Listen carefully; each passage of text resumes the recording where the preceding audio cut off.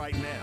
Phone lines open at 855-525-5683. So here's your host, David W. Coleman and Robert Webb. Yeah, what's happening? What's happening? Welcome to the show, the Monday edition of Black Focus Radio. Our issues, our solutions, our voices.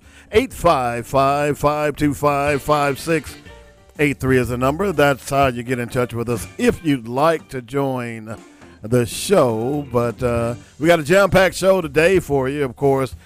We've got guests early on, so we're going to put off the Black Facts until the top of the 1 o'clock hour. So I've got some great Black Facts for you. Probably going to talk a little bit about the Tuskegee Airmen. How about that one? Or Shaka Zulu. You never know. So stay tuned for that. But right now, and by the way, let me speak to my co-host. Hey, Robert, how are you doing? What's up, Black? It was a weekend, baby. Did you go anywhere? No. You didn't? We on quarantine. Where could I go? No, the nation has said, hey, forget about the virus. We're going out and celebrating. Yeah, well. You didn't do it. Not everybody's doing it, yeah. Neither did I. I'm in that age group. I ain't taking no chances. I'm just sorry, okay? So, yeah, we too old for that. Yeah, I'm telling you. But, okay, so as you all, there's been a lot of stuff going on in the news. And as you all know, we try to go to the source when there are things that are happening around the country, because just because it's happening in another part of the country does not mean it can't happen here. So we've been keeping you up to date on the Ahmaud Arbery case. And, of course, the case with the young lady in Louisville, we're going to get some information on that as well, because that was surrounding a no-knock warrant. So what did we have just a couple of years ago right here in Little Rock? No-knock warrant. No-knock warrant issues where if it had not been for Roderick Talley having videotape in his in his home where it showed the police blew his doors off, and they obviously lied and said no, they didn't, then he'd be in jail right now. So, so we try to keep people up to date because, you know, it could happen to you, and that's no different than what happened to a family in Wilmington, the Shepherd family in Wilmington, North Carolina.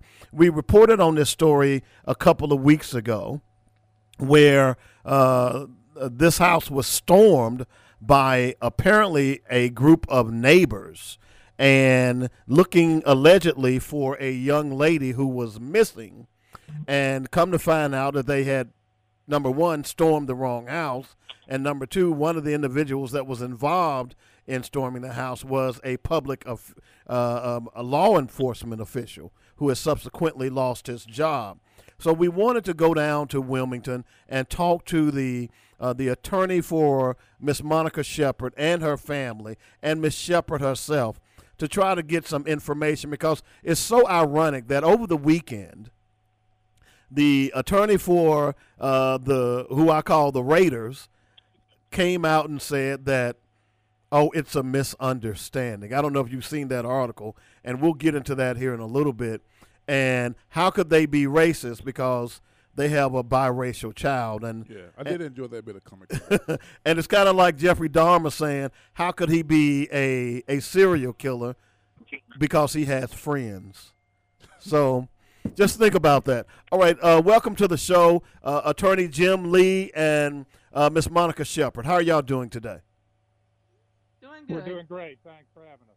No problem. Did I encapsulate that the way it needed to be? You mean Yes, the fact? Yes, go ahead. the facts. Monica, do you want to clear that up? I'll let Monica speak for herself. She's Okay. very good at that. Yeah, everything except they weren't from my neighborhood.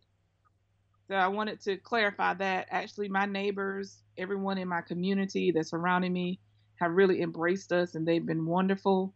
But the people that came in to my home, they're actually not from my neighborhood. So, okay, so if you could do my listeners a favor, if you can, without stepping on any legal bounds or anything like that, can you tell us what happened that night? Well, I was asleep because it was after 10, so I'm normally, pretty much I go to bed early. I just heard this banging on my front door, series of banging on my front door. I get up, look out my front door window, out of my front bedroom window, and I see this massive group of Caucasian people, and I saw the long flashlights, and I immediately run out of my room into the living room. But by the time I got there, my son had already opened the door. He was playing his video game, and he heard the loud banging. He went and opened the door before I got to the living room. Um, when I come into the living room, I noticed he was trying to close the door on them, and they were trying to push their way into the house. And that's when I immediately jumped between my son and the crowd, and I asked him to step all the way back to the back of the room. So when you got downstairs, what was being said by them as they tried to push into the house? Well, it is a single level home, but when I come into the living room, my son was saying, "No, you can't come in. You cannot come in." And they, of course, they were trying to push their way in, and that's when I got to the door, opened it up. Um, that's when the law enforcement officer was saying, "I'm going to step inside, close the door, and talk to you." And I said, "No, you're not."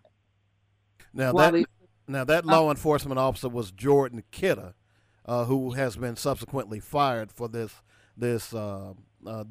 strange act. So he wanted to come in. Were there any slurs being said? Anybody screaming? What was the atmosphere like? yeah, there was a gentleman screaming at my son, pointing at him, saying, "They gave us your name and your address." And I kept asking him, "Whose name did they give? Who's they?" And he just saying, "They gave us your name and this address."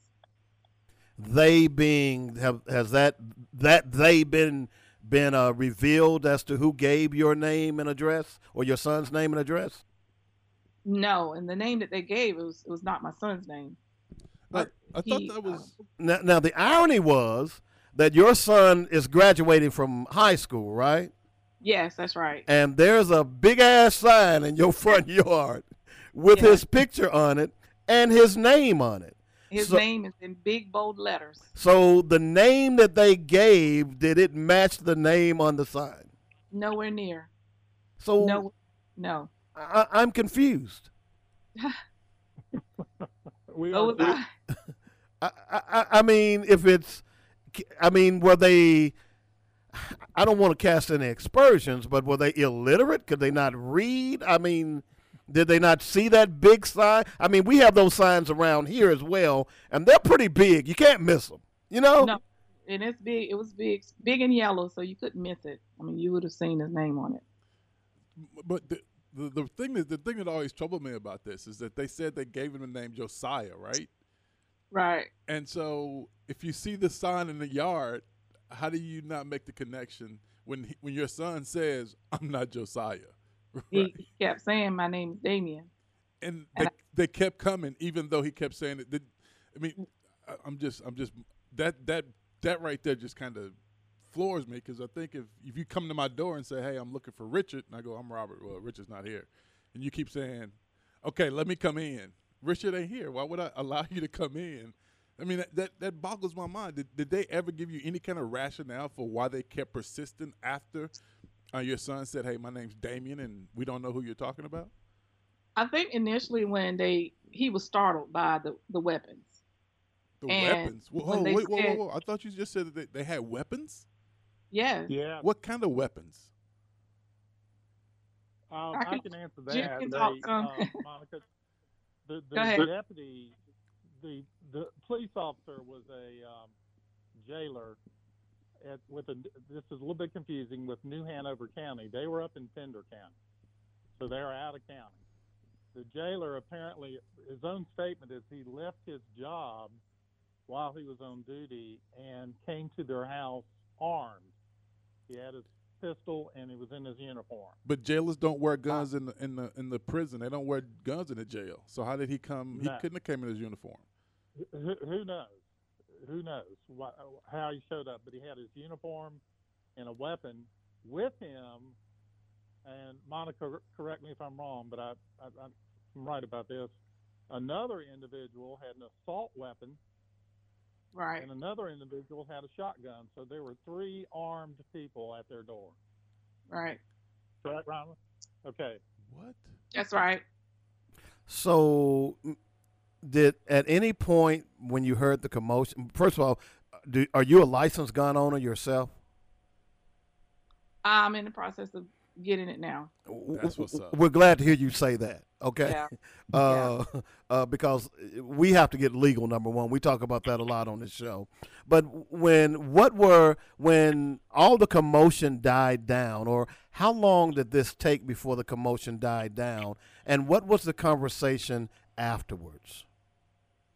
It took less than 5 minutes because what made them stop is, like I said, initially when he opened the door, he saw the guns, he was startled. So when they gave the name, and he was like, wait, my name is Damien, but he stuttered because he was startled. And because he stuttered, I guess they assumed he was lying.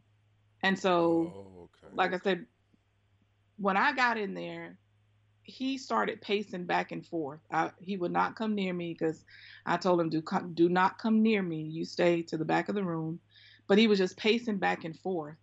And then he started chanting, my name is Damien Shepard.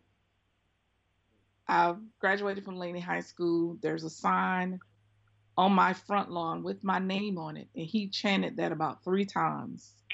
And that's when they stopped. Wow. And they said, oh, we're sorry. So they did apologize right then. Right. So how has this affected your son? Because just by what you just relayed, I can feel what that young brother's going through. How has it affected him? Well, at first he was confused and startled, upset. He was very upset. But as the days progressed, we have so much support from our neighbors because our neighbors really came through for us even that night. But we got so much support from the community, from our neighbors, from all around. I mean, that people are sending him cards and gift cards, and they're making him cupcakes, and so he's really he's okay. I mean, that makes a difference, though. That everyone is embracing him. That really make a difference.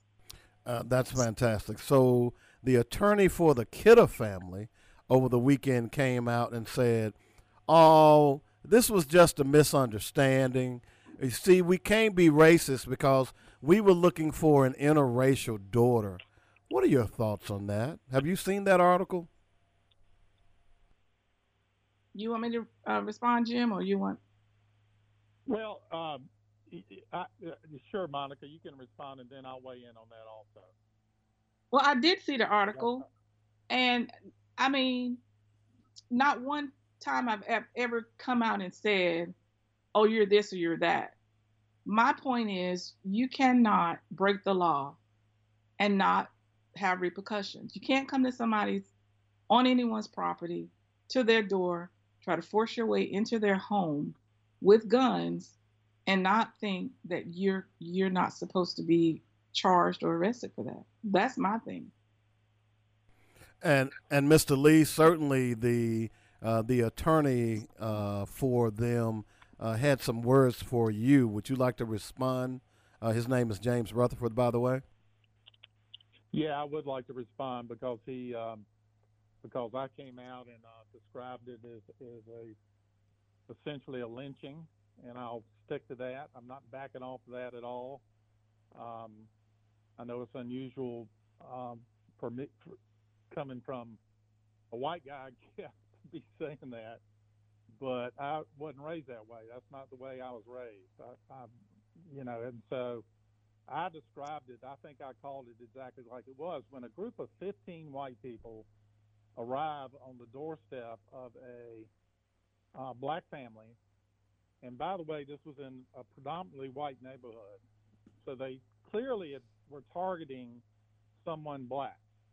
Let's just go there right from the start. When they got to that porch and they arrive on a porch with weapons, open the door, put their foot in the door so you can't close the door there's a young black man there, and he was the one that was first at the door, and then this mother comes out, and they don't leave. That is just a act of racism. It just is. And I don't care. I get that. I don't know. We have investigators out right now on the site trying to get to really the bottom of this, to understand why they were looking for a black man in the first place, a young black man in the first place. Why was that their target? The key to family's excuse, I think, is that that's not an excuse for their behavior whatsoever. What they also did in that article is they sort of threw under the bus the Pender County Sheriff's Department. If you noticed in the article, Yes. they're acting like they had the authority from the Pender County Sheriff's Department to go out and do what they were doing, which is, you can't do that in the United States of America. We can't take in our own hands vigilante justice. That's not how we operate in this country, even though I see it happening all the time. We can't do that. So they are saying that the Pender County Sheriff's Department really authorized this in some way. And if that is true, that's what we're looking into. That is a gross violation of the Shepherd's rights by the Pender County Sheriff's Department. I guarantee you that they're going to deny that. They're going to deny that. And so the key to this family is going to point the finger at the Pender County Sheriff's Department. Pender County Sheriff's Department is going to point the finger at them. What's also remarkable about this, guys, is when they finally left, one of the neighbors had called two deputies. They come out to the site. They drive out to the site. And who is following them back to the site? The same group. The same group returned to the scene of their crime. And so they're all there with the Pender County Sheriff's Department. No names are taken of the group. No arrests are made. They just had committed 26 different crimes at least. No names are taken. No crimes are charged. Nothing happens that night or the next day or the next day. It was not until Thursday, after we saw the Shepherds in our firm and we wrote a letter of demand to the district attorney to investigate all these people. We were lucky that we had the sheriff's name because he had his name tag on his uniform. But if it were not for that, and we still today do not know who the other 13 people were, or approximately 12 people, one still armed is.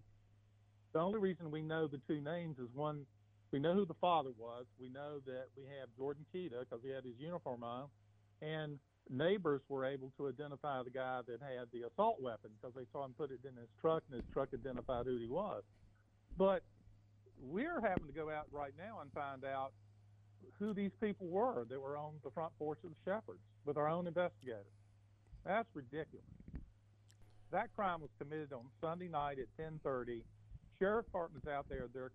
Their captain comes out there. He doesn't do anything.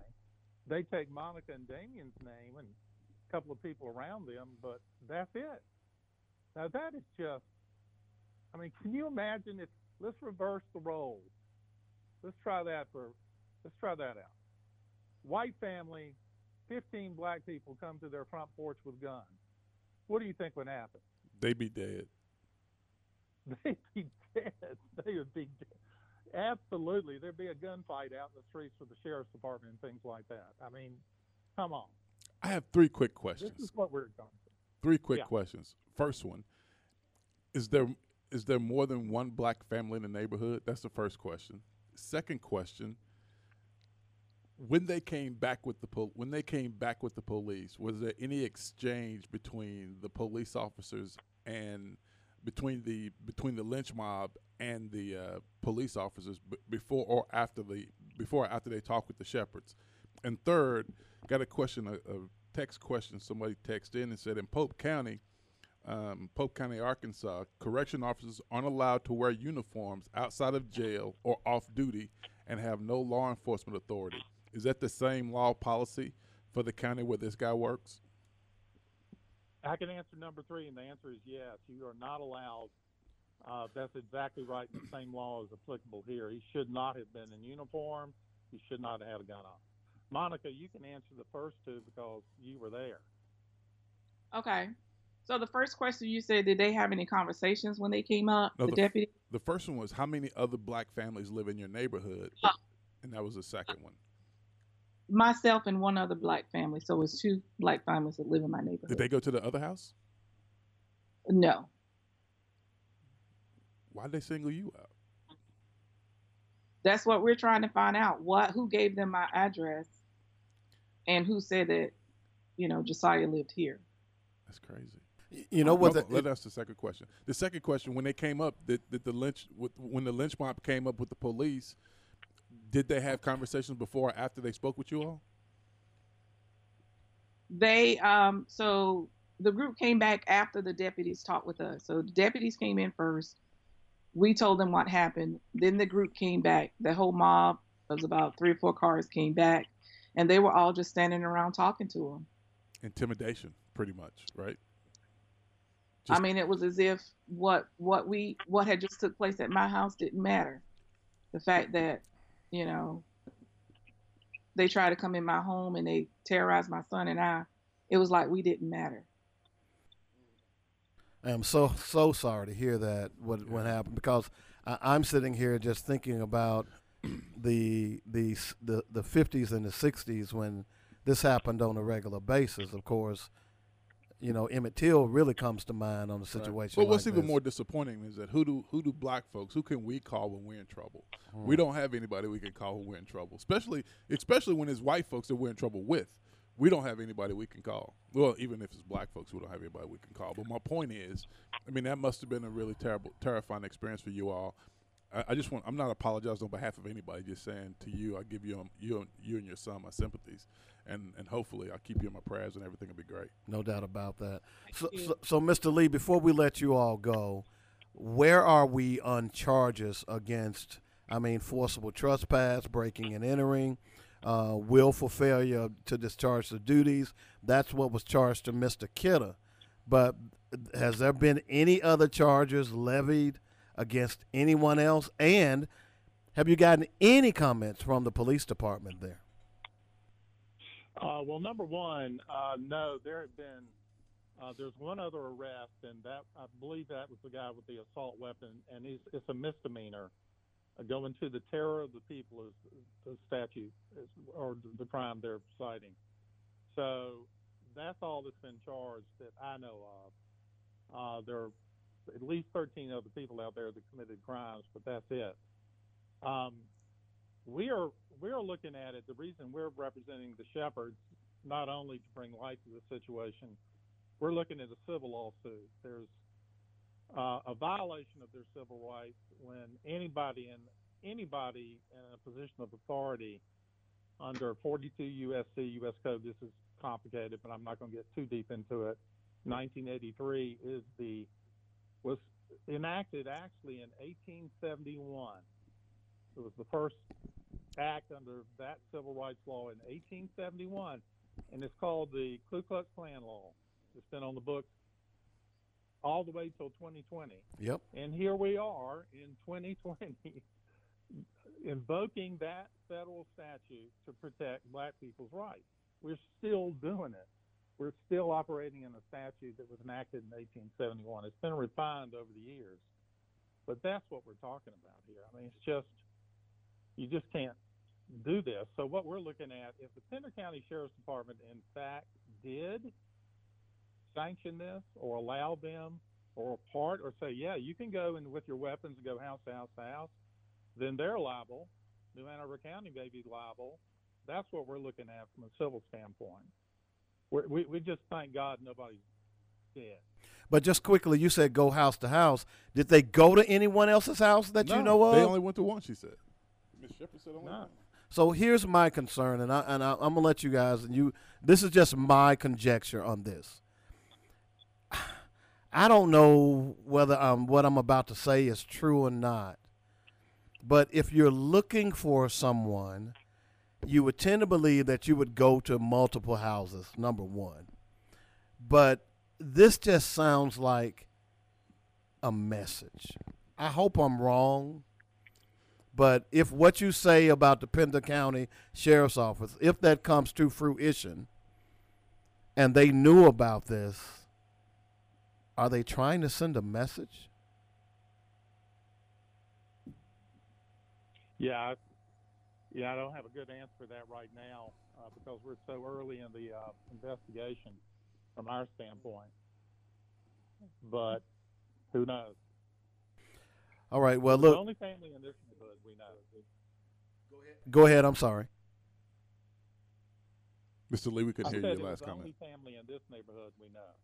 Okay. Right. So I mean, if you're looking for a missing girl, you know, if you're going to go to people's houses, you go to more than one house. I would think you would. You know. So. Yeah, I mean, it makes sense. But like she said, they got a text message. So somebody texted and said that's where they are. And the young lady was subsequently found.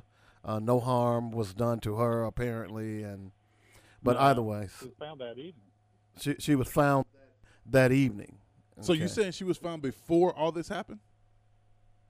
No, she was still missing during the time this happened. At 10:30 Sunday night. Yeah. Yeah. Mhm. Do we know where she was? Did they say where she was? Well, they posted on their website that she was found, but they didn't say where she was. Okay. Yeah. All right. Hey, look, we appreciate you guys taking some time out with us. We're going to keep an eye on this case because it's when we read about it last week, it was just too many peculiarities, and it's still, even in talking to you all, and Ms. Shepherd, you know, as Robert said, our hearts go out to you, and I know that doesn't solve the problem, but I'm thinking about your young man, and been there on that end of the barrel. I think most young black men have at some point or another in their lives, and what I'd like for you to tell him is that keep moving forward. Don't let anything stop him or turn him around from being the best young black male that he could ever be. And there are people behind him, near and far. If you could just relay that to him for us and Black Focus Radio and our listeners, we would greatly appreciate it. I would definitely do that. I appreciate that. And you're always welcome to come back. Let us know. You always have a voice here, so let us know if you need to come back. Not only that, is there any GoFundMe's or anything that y'all want to talk about right now? Share with us.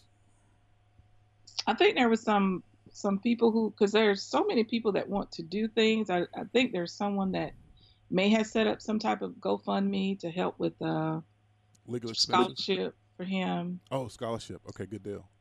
Yep. So they're working on putting that out. Okay, well, hey, when they get it up, will you come back? Will y'all call back in and let us know so we can try to help out? Yes, I will. That'd be great. All right, fantastic. I'll let you guys know one more thing. I actually have a scholarship fund that I established at a local college, and I'm going to offer Damien to go on my scholarship for next year. Oh, well, that's fantastic. great. That's great, Mr. Lee. Hey, look, we got to let you guys go again. Thanks for spending a little time with us and sharing with our listeners your story. Your story is our story, and we believe in you guys. Y'all keep up the great work. Attorney Jim Lee, and, of course, Miss Monica Shepherd from Wilmington, North Carolina, describing a harrowing event that could have cost some lives. Unfortunately, it did not. So, again, thank you for joining Black Focus Radio, and we'll keep an eye on this thing, and hopefully we'll talk to you soon. Thank you. Peace and Great, love. thank you. All right. Man, that was crazy. That's crazy. It's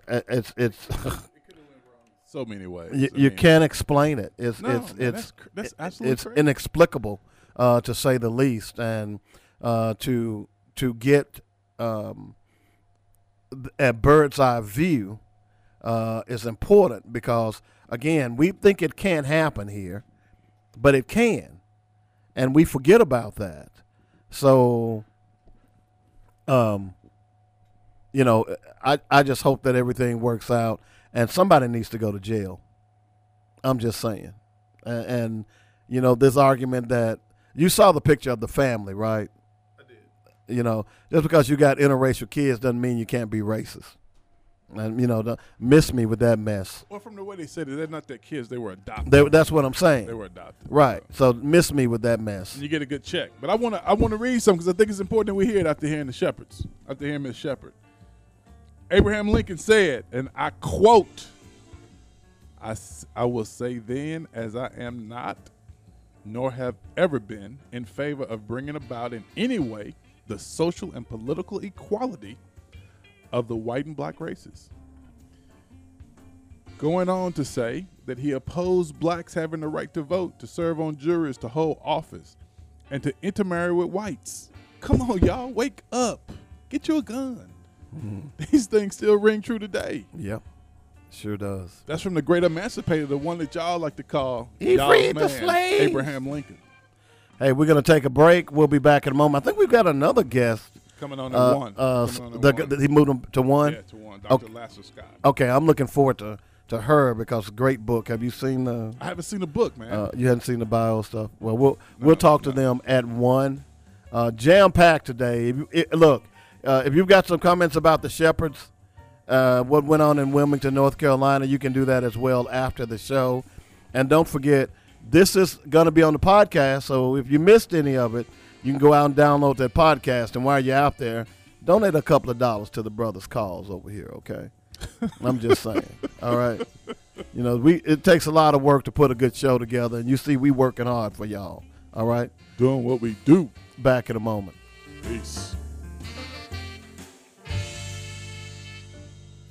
Business owner, can I talk to you for a moment? How many people have come up to you and said, hey, I didn't know you had a business? Yeah, that can happen when you don't advertise. I have a solution for you. Advertise on joinetradio.com. and let the world know that you're in business. I know what you're thinking. Advertising is so expensive. I've got a great package for you that will cut your expense and increase your bottom line. It's only $125 for startup and new businesses. Call me, David W. Coleman, at 615-554-0568, and I'll put together a package specifically for your business. Now is the time to tell the world, hey, I'm in business. Come spend your money on quality goods in my store. Let us help you at joinetradio.com. Here's the number.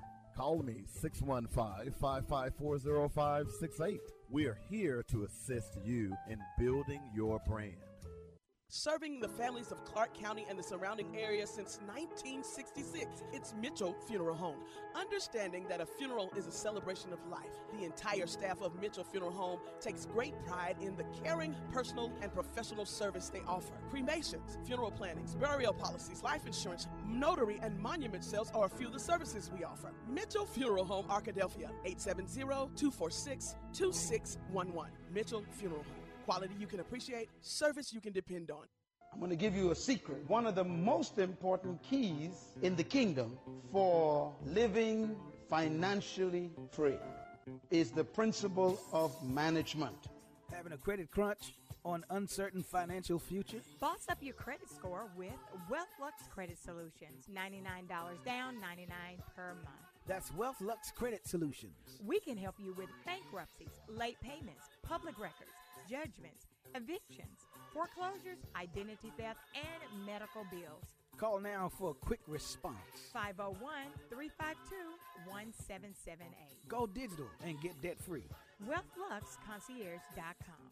Text credit at 501-352-1778. For every no, your credit will be the key to your yes. WealthLuxConcierge.com.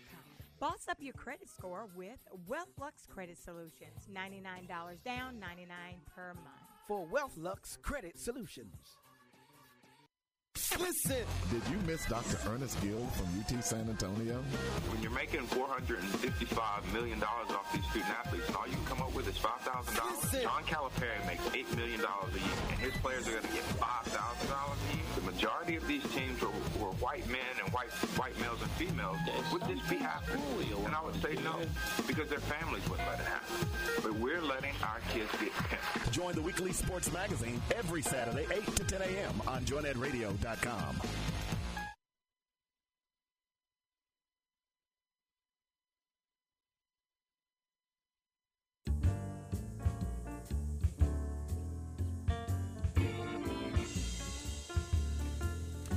All right, welcome back to the show. Boy, that's a heck of a way to open up a show. That was amazing. That was good job, Cliff.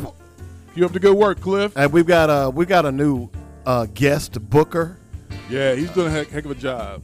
I guess I could say a booking producer. He's a producer, man. You know. You can't call him a booker. He's Yeah, a no, producer. he's a booking producer. That's the official name for it.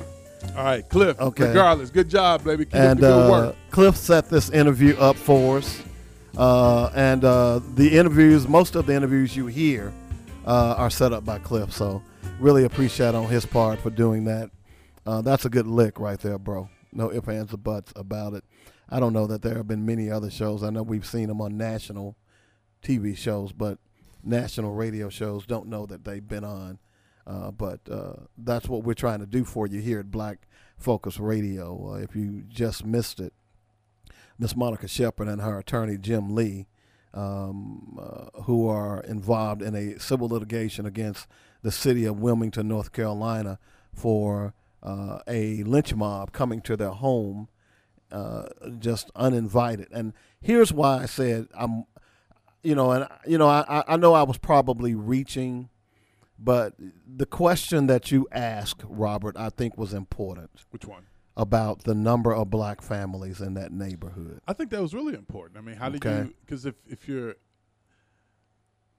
I know in the text message it said they text them an address, right? An address and a name. Well, if that's the case, then you go to this one house, the kid says, hey, my name's Damien. Then you would automatically go to the other house of the other black family. That's what I would think. That's my thinking, right? That's just my thinking. That's just thinking logically. Well, see, I'm thinking even more nefarious than that. And what I mean by that is I think that there is a distinct possibility that this was done out of what is the word? It was okay. So there's a term for video gamers called swatting.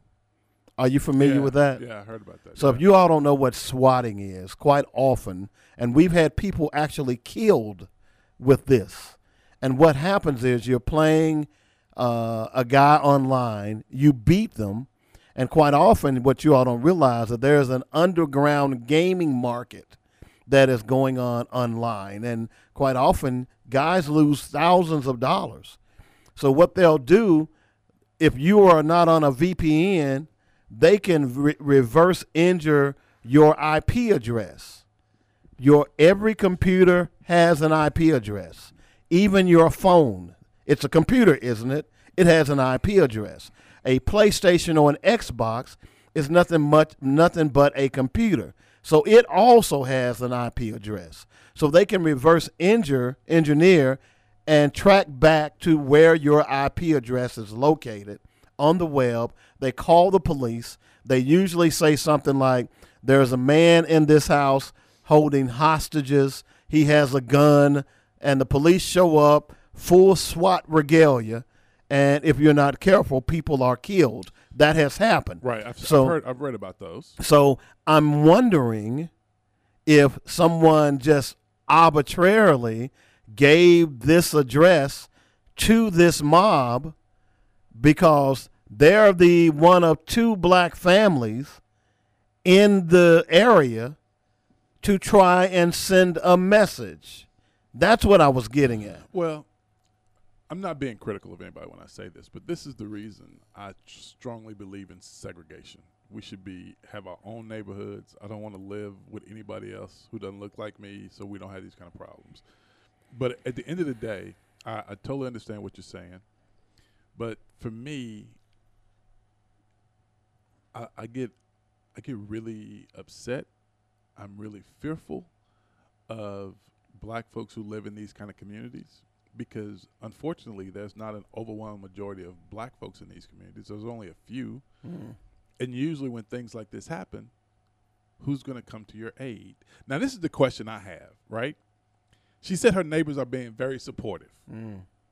At 10:30 at night with 15 people on your doorstep with guns, nobody thought to call 911. See, that's my problem. That's my problem because if nobody called 911, essentially you saying to me, you're complicit. You did something. You did something. So you did. Nobody called the police. I mean, if I see a mob of white folks and I know somebody black lives there and they walking up there with rifles and guns and flashlights, and you know it had to be noisy. I've seen the flashlights. I've heard the car door slam. I've heard all this go on. I look out my window. I see them walk up to the door. I do nothing. I don't call 911. I don't do it. That's what troubles me. Nobody ever called 911. I didn't ask her the question because I didn't want to, because I didn't want to hear the answer, but I never asked her the question because in my mind I'm thinking, all this happened, not one of your good white neighbors called 911. Not one of them. Not one of them. Now, that's the thing that's scary. Yeah. And you saying my neighbors are giving me a ton of support. Well, not really. They didn't give you support when they showed up on your doorstep Sunday night. Because it's somebody saw the lights. Somebody heard the doors. Somebody was standing there window going, I wonder what they doing. And you know what's other weird thing about it? What's that? There's no video. No video at all. Nobody has any video. I'm sure there's a ton of Ring doorbells all around that place, right? But not only Ring doorbells, but cell phones. Something. You get that, right? Yeah. But if I'm a part of the lynch mob, I'm not releasing the video, right? But somebody had a Ring doorbell. Somebody had a Ring doorbell. And here's the other thing that's troubling to me is that the police don't even know who was part of the mob. It was almost like they were cavorting with one another. I read an article that said that they were talking about the McMichaels. I read this article. I don't know. I think I know what you're gonna say. Go ahead. They said that the police officer tells this homeowner, "Hey, if you have a problem, don't call us. Call McMichaels. He used to work for so and so. Call him. He'll handle it. Don't worry. Don't waste your time calling us." Essentially, they just deputize this guy. Right. So this guy can just do whatever he wants to in the neighborhood. It seems as though the police are also saying this to him, or they said that to them, right? I mean, it's mind-blowing. Again, I asked the question, who do we call when we feel that we're being threatened by somebody white? Because unfortunately, if we call the police, more than likely, we're going to end up in handcuffs. Not him, not whoever's doing the harassing. We're going to end up in handcuffs. But again, it just goes back to me saying, while there are challenges in my neighborhood, I'd rather be in my neighborhood than somewhere else where I have to deal with that. So you brought up the McMichaels. There's more that has come out over the weekend with that as well, and we'll talk about it a little bit more after our guest next hour. But the McMichaels, so Robert, now I've been in the talk radio business for 35 years. Okay. And when you do this business, you really become time conscious. Right. You really understand how long a minute is. It's to the point where I know I can talk for a minute, and I know a minute because it kind of works in my head. Right. I got you. 2 minutes, 3 minutes, 4 minutes. That's a long time to talk. Now, you may not think it is, but it really is. So when you go down to the city board, how much time do they give you? 3 minutes? I think they gave you 3 or 2, one of them. Okay. Yeah. And then honestly, that is standing before the city board for whatever reason. That 3 minutes seems like forever. Exactly. It seems like forever. It seems like a long time. A really long time. So the reason I'm bringing this up, and if you all want to do this little exercise, take the timer on your phone. If you've got a phone, I know you do, and I know you've got a timer on it. Hit it and let it run for 4 minutes. And I'm going to tell you why that's important. Because over the weekend, apparently, Mr. Arbery was being chased for at least 4 minutes. So I want you all to listen to, this is from the Jacksonville Action News Jax. Just listen to this. 25-year-old man from Brunswick, Georgia, shot while going out for a jog. Action News Jax first broke this news at 7 this morning that attorneys for Arbery's family confirmed that Arbery was chased for more than 4 minutes by Williams Roddy Bryan. He's the man who recorded the video of the shooting. The McMichaels were also chasing him as well before Arbery was shot and killed by Travis. Action News Jax Don Lopez joins us live from the newsroom, and Don, Bryan spoke exclusively with Action News Jax last week trying to clear his name, but new details are just coming out. Now we're hearing he and a police officer in Glynn County may be involved. And the new details, we got them over the course of just the last hour. Action News Jax has confirmed that Ahmaud Arbery was chased, as you said, for more than 4 minutes by the man who recorded that confrontation and shooting of Arbery, William Roddy Bryan. The McMichaels, Greg and Travis, father and son, were seen on that video too that's been shown now across the nation on national television. He was chased by them as well, and they blocked his path. Bryan told Action News Jax in an exclusive interview last week that he wasn't involved at all. I truthfully need to be cleared of this because I had nothing to do with it. I'm trying to get my life back to normal, and it's been smeared for the last week.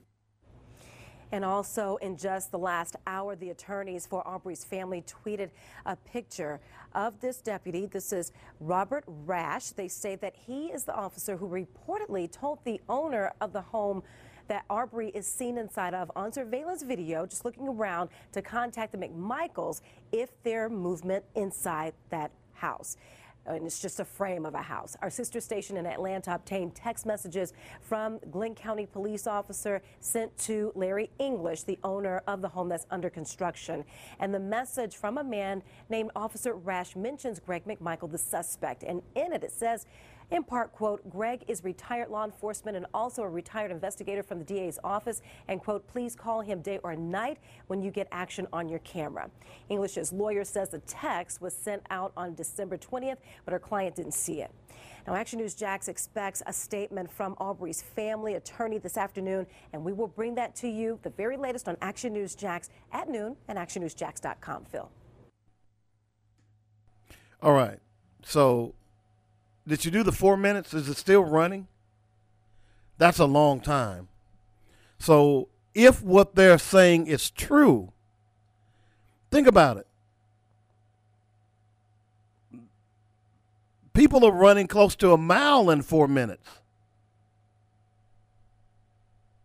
Think about that. Now, if young Arbery was running for his life, and Roddy Bryan apparently, the more you talk, the more you smell. Because you were involved in this regardless of what you try to put out there, bro. That's pretty clear now. You all chased this boy for 4 minutes. Now, at what point, and the question came up last week to Mr. Bryant, at what point in that chase do you say, hey, there's a young man having a problem, and you call 911. Apparently, you never do that for whatever reasons. You never do that. More importantly, more video came out over the weekend of multiple people going to this housing site. Now, let's be clear. This was not a house. This was construction. A house was being built. They show video of a couple going to the site. They show video of other teenagers going to the site. There is multiple videos of multiple people going to the site. The only difference in them and Ahmaud Arbery is Ahmaud Arbery was black.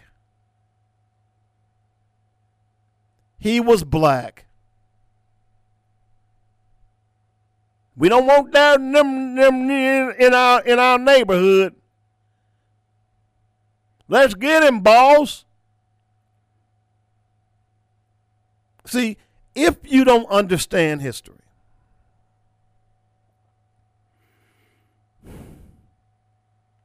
if you are ignorant of your history,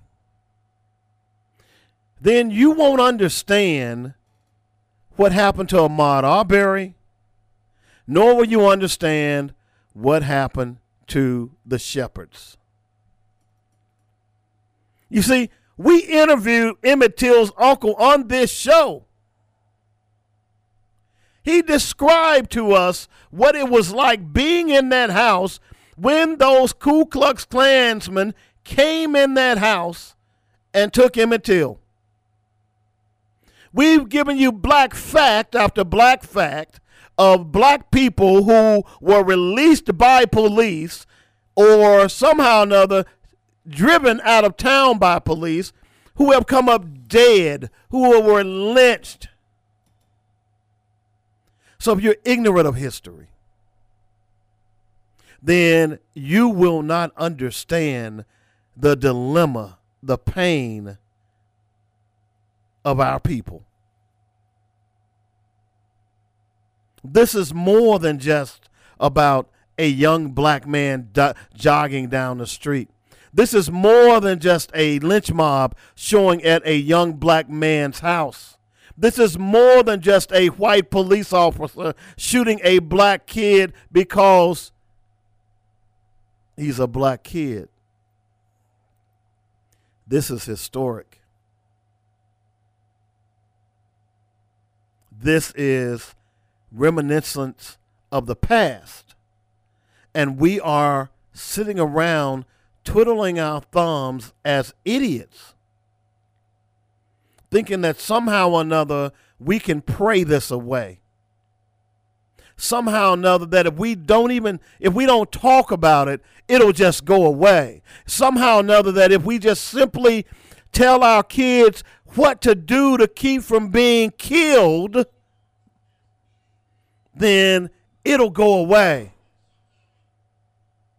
I posted a story over the weekend of a professor who, back in 2018, who was on the way to lunch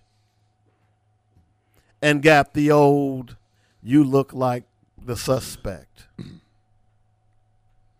He was a professor at the local college, but he looked like the suspect. Use black. So my point in this rant here is that at some point, we as black people have got to learn from history. That old saying, those who don't know their history are doomed to repeat it. Well, guess what's happening? We are repeating our history. Because what y'all don't understand is that many of those people that were released from jail back in the 50s and 60s, who later ended up hung or shot and mutilated and castrated, many of the people who led those charges were the police. Yeah. And here we have in the Shepherd case, police shows up and says, no harm, no foul. In the McMichael case, the police say, oh, just call George over there, man. He'll take care of it. He has our blessing. Just so happens that nobody bothered him going to that site except the black guy.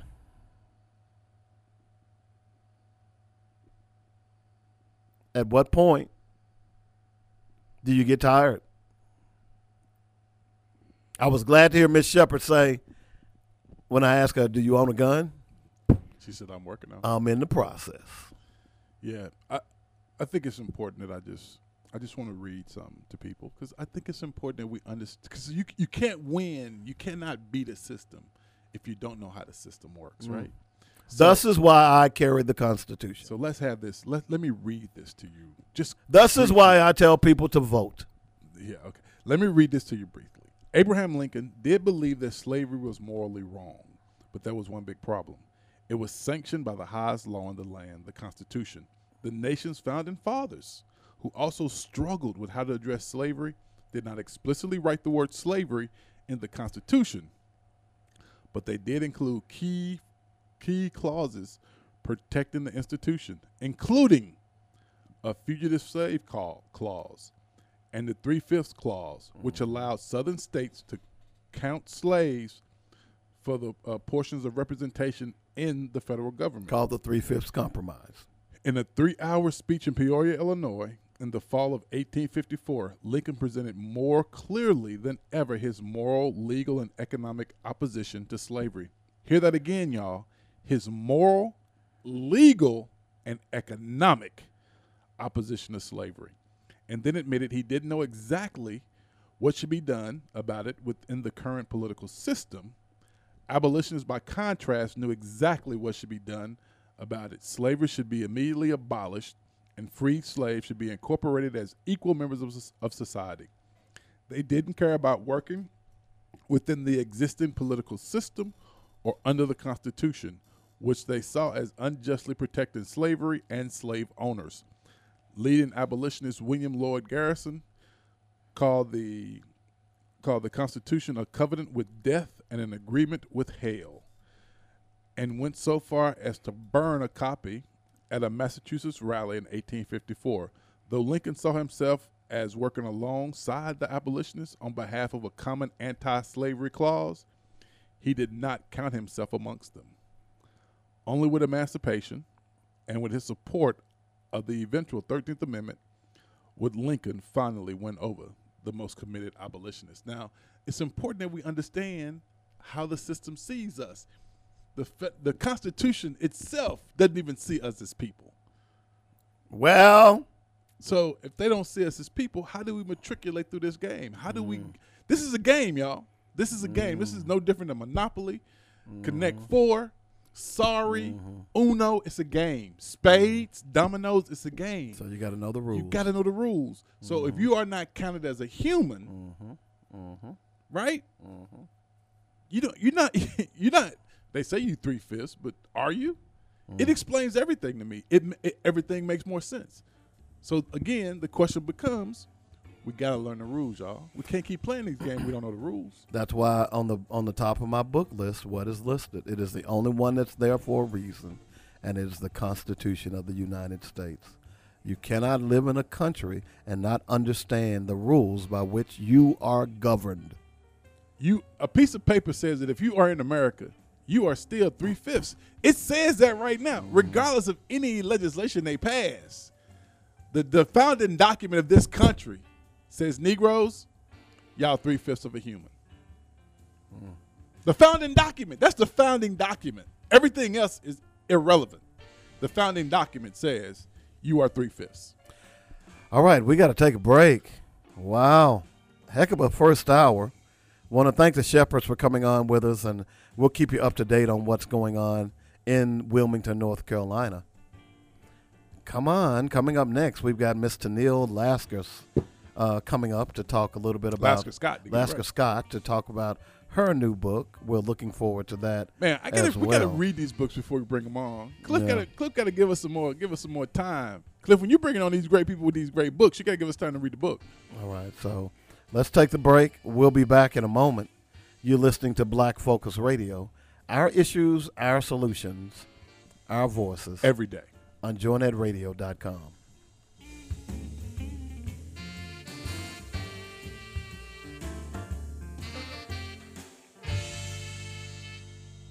Hey fans, are you looking for the best chicken wings in the city? Then look no further than Great American Wings, located at 3230 Colonel Glenn Road in Little Rock. Getting ready for the big game? It's Great American Wings. Getting ready for dinner for the family? It's Great American Wings. Lunch, dinner, or snacks? It's Great American Wings. No matter the size of your group or the flavor of your wings, Great American Wings got you covered. Call today at 501-406-7134 to place your order. Are you on a tight schedule and don't have time to stop by Great American Wings? Don't fret. Call us up and we'll deliver your favorite flavors right to your front door. That's why we're called Great American Wings, because we aim to please. Don't miss out on the best wings in the city. It's Great American Wings, located at 3230 Colonel Glenn Road, right here in Little Rock. Open daily from 10 a.m. to 9 p.m. Great American Wings is guaranteed to offer you something that'll tickle your taste buds. You've tried the rest, now try the best. It's Great American Wings. Did you know that 9 out of 10 people like chocolate?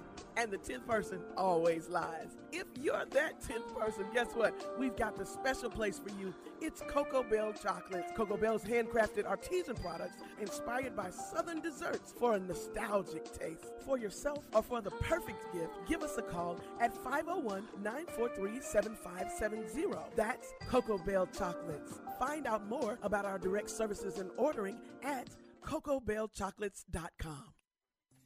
Hello, my name is David Ashley, and I am the host for Real Talk, Real Money. We do this every Saturday morning at 10 o'clock a.m. We hope that you'll join us. Yeah, I want to talk to you about your children, how they can get free money for their education. I want to talk to you about you, how you can start over in your financial health. We want to talk it out. Let's try to figure it out. Real Talk, Real Money. Real Talk, Real Money every Saturday morning at 10 a.m. Join that radio. Be there. Join us.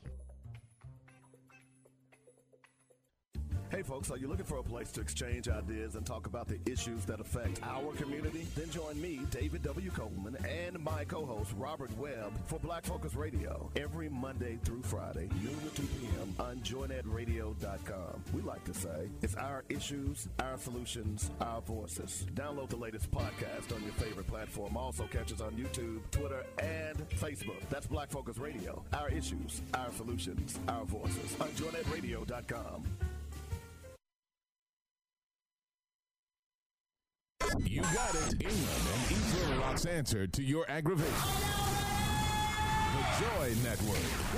The views and opinions expressed today on Black Focus Radio are not the views and opinions of the station, its management, or its advertisers. Now, let's get ready to focus on our issues, our solutions, using our voices on Black Focus Radio.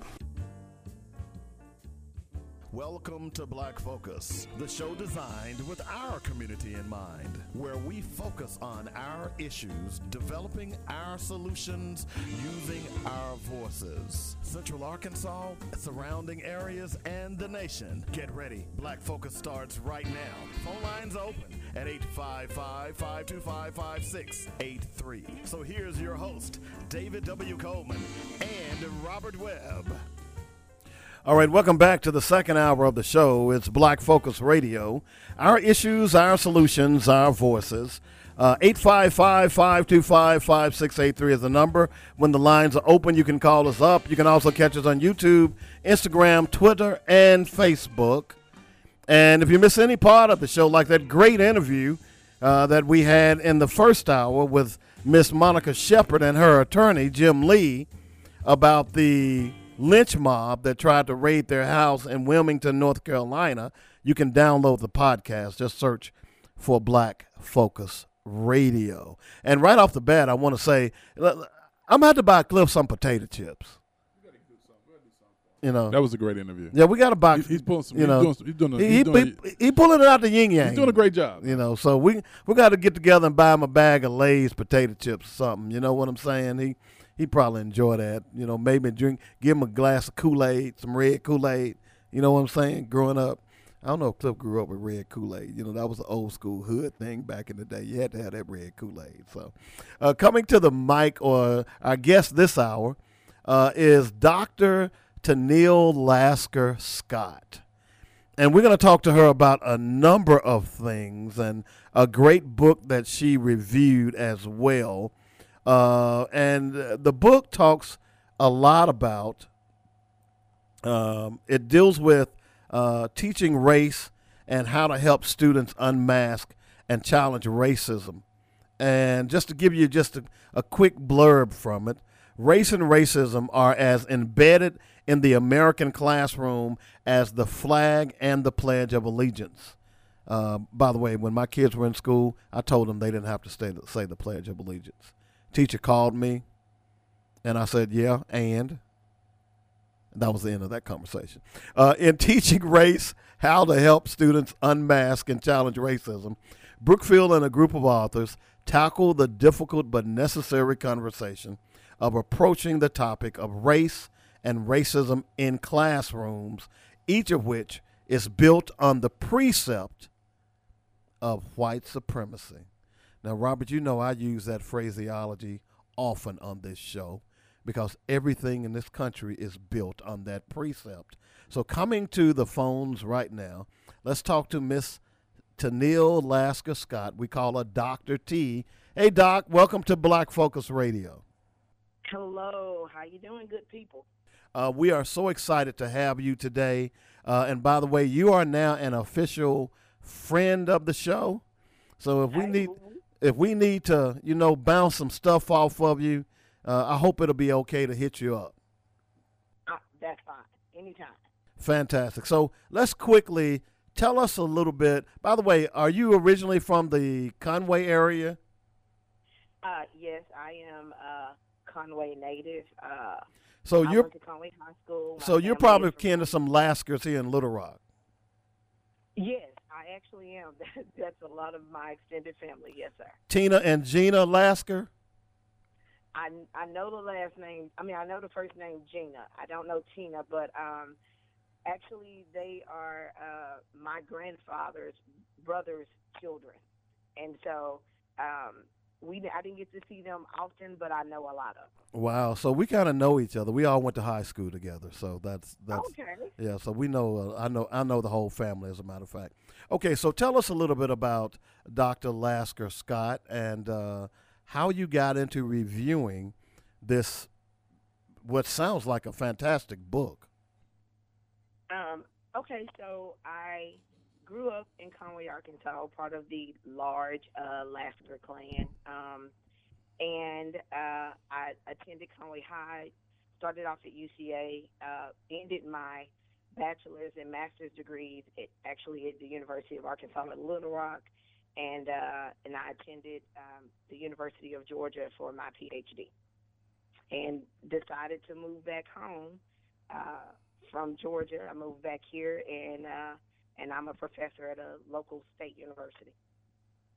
And how I got into doing the book review, I review a lot of books, but I write articles on the subject of low income, first generation, black adults and black adolescents, and I really look at race and sexism inside of the classroom.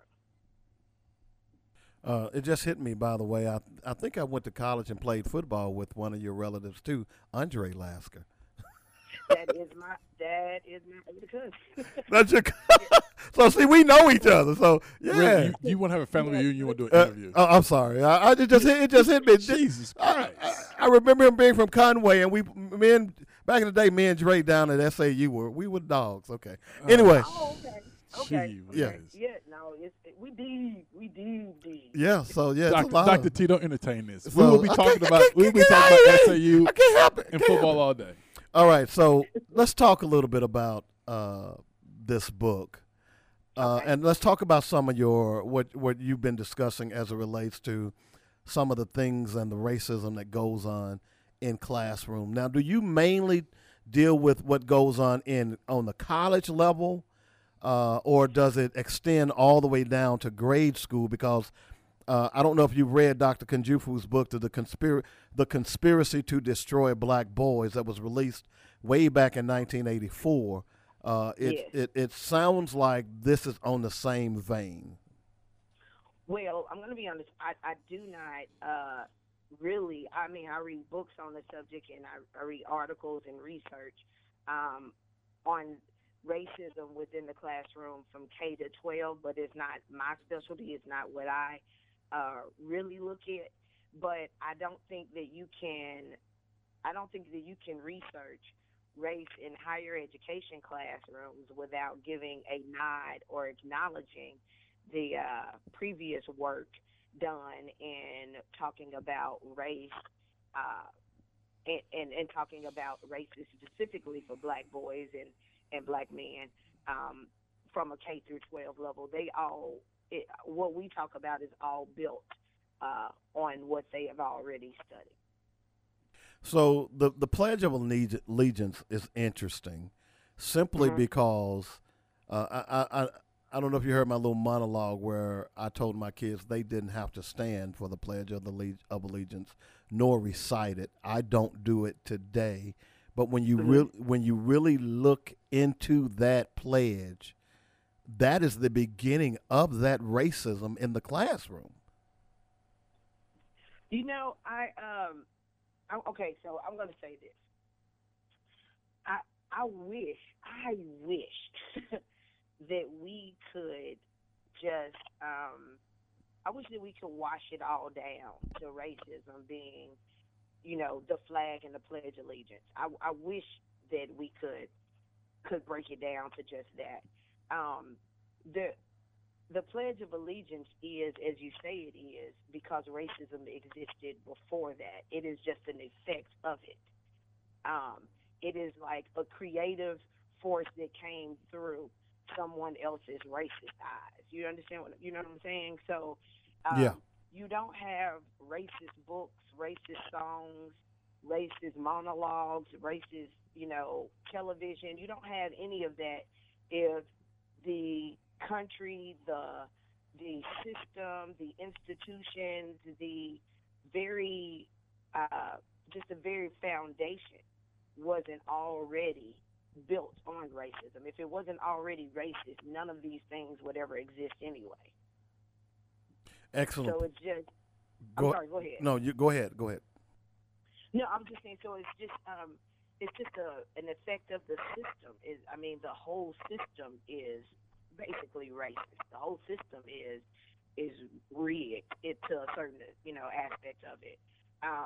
So I just look at those as just creative effects of the racism that was already in place. It's as you were talking, I was thinking about, I don't know if you've read the article by the author of Leonard Pence Jr., Tampa Bay Times. Are you familiar with him? A little bit, but not totally. I don't want to act like I'm a scholar on that. Okay. So Leonard Pence Jr. over the weekend, I'm a big fan of Leonard. He's been on the show a number of times. He wrote an op-ed in the Tampa Bay Times, and it's entitled, "McConnell, just go ahead and call Obama the N-word." And he's referring to Mitch McConnell last week telling, Barack Obama to keep his mouth shut, so to speak. And I bristled when I heard that come from Mitch McConnell, understanding Mitch McConnell's background and knowing that both of his grandfathers owned slaves, and part of the reason that they are wealthy today is because of that free labor. And as you were speaking, I don't know why that article came to my mind, but that speaks to that inbred white supremacy, because even Leonard Pence Jr. understood that Mitch McConnell was telling Barack Obama, N-word, shut your so-and-so mouth, or we're going to shut it for you. That's what I got of that. Am I stretching, or does that make sense? Effectively, I think Mitch McConnell was telling him, stay in your place. Exactly. That's exactly. Look, I think that's something that we hear from the White House on an everyday occasion. Whether it be from representatives, senators, or the actual, leader of our country. I think that there has been a underlining that. I don't want to say underlining, because underlining would mean that it's it's not out front. No, I think that there is a overt message of stay in your place and shut up while we're in office. And so that didn't surprise me hearing Mitch McConnell say that. I'm surprised that he could actually say Obama's name without saying something, at this juncture, the fact that he didn't call Obama a boy is surprising to me. Wow. I would agree with you. So we know what the problem is. We, as the black community, many scholars have talked about it. We've all read about it. Why is it that we can't get past this? And I'm not saying we as in white people. I'm saying we as in black people. And what are some of the steps that you can suggest, if any, to help us move forward and deal with this white supremacy? Okay, so one of the things that the book tackles about teaching race, and it's primarily white teachers teaching race. And one of the things that it says in the book is that pretty much if you're a white teacher teaching race, you're going to have to come you have to come to acknowledge the fact that white supremacy, white privilege are things that are embedded in our culture. Like, don't start with this whole, well, it's not always, and I'm not like, no, let's just call it what it is. It is what it is, and let's work around that. Now, one thing I say is that, and I actually posted this on Facebook not too long ago, and I said, white folks, it was my public service announcement. I often do them to a lot of different ethnicities, and I said, white folks, if y'all were as upset about the racist acts as y'all are about us talking about them, racism wouldn't exist. So Woo. when you get tired of being, and that's the point, they're never going to get tired of hearing it. Not all of them, but I'm saying there are things that we need to get back to as a black community. I heard you talking about, when you don't know your history, you're doomed to repeat it. I had a very lively conversation with my son and nephew this weekend about why I try my best to buy black. And, well, I thought you were about to say something. But why I try my best to buy black. And historically, it almost hurt me that we had to go so far back for them to even understand. Like, why would you not choose to purchase something or to, patron an establishment that is built by your people? Like, it's almost like, there's definitely a gap between, say, my father's generation, rest his soul, he would be 71 years old, but my dad raised me with, if you can, buy black, learn your own history, because I went to Conway High, and I'm going to be honest with you, it was not a beacon of African-American history. I was very fortunate to have some black teachers there who taught us, in spite of the curriculum, about black facts, but I do know that that's not everyone's classroom, and forget the classroom, it's not everyone's living room. I didn't learn all of my black history from the classroom. Of course I did. So my mom and my father, took the time with their kids to buy us stuff for us to read, for us to see. They made certain that we watched black movies, on top of all movies. But I think that that's one of the gaps that's missing. We constantly talk about white supremacy, and this is a part of white supremacy.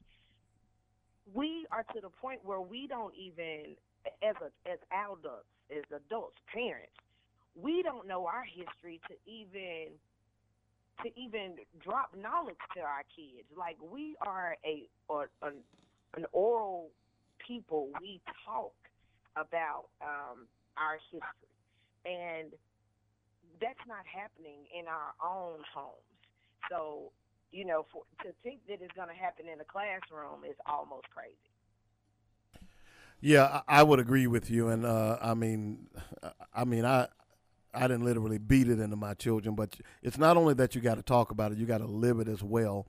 And I think if your children see you buying black, going to black stores, supporting black issues, then I think that helps also.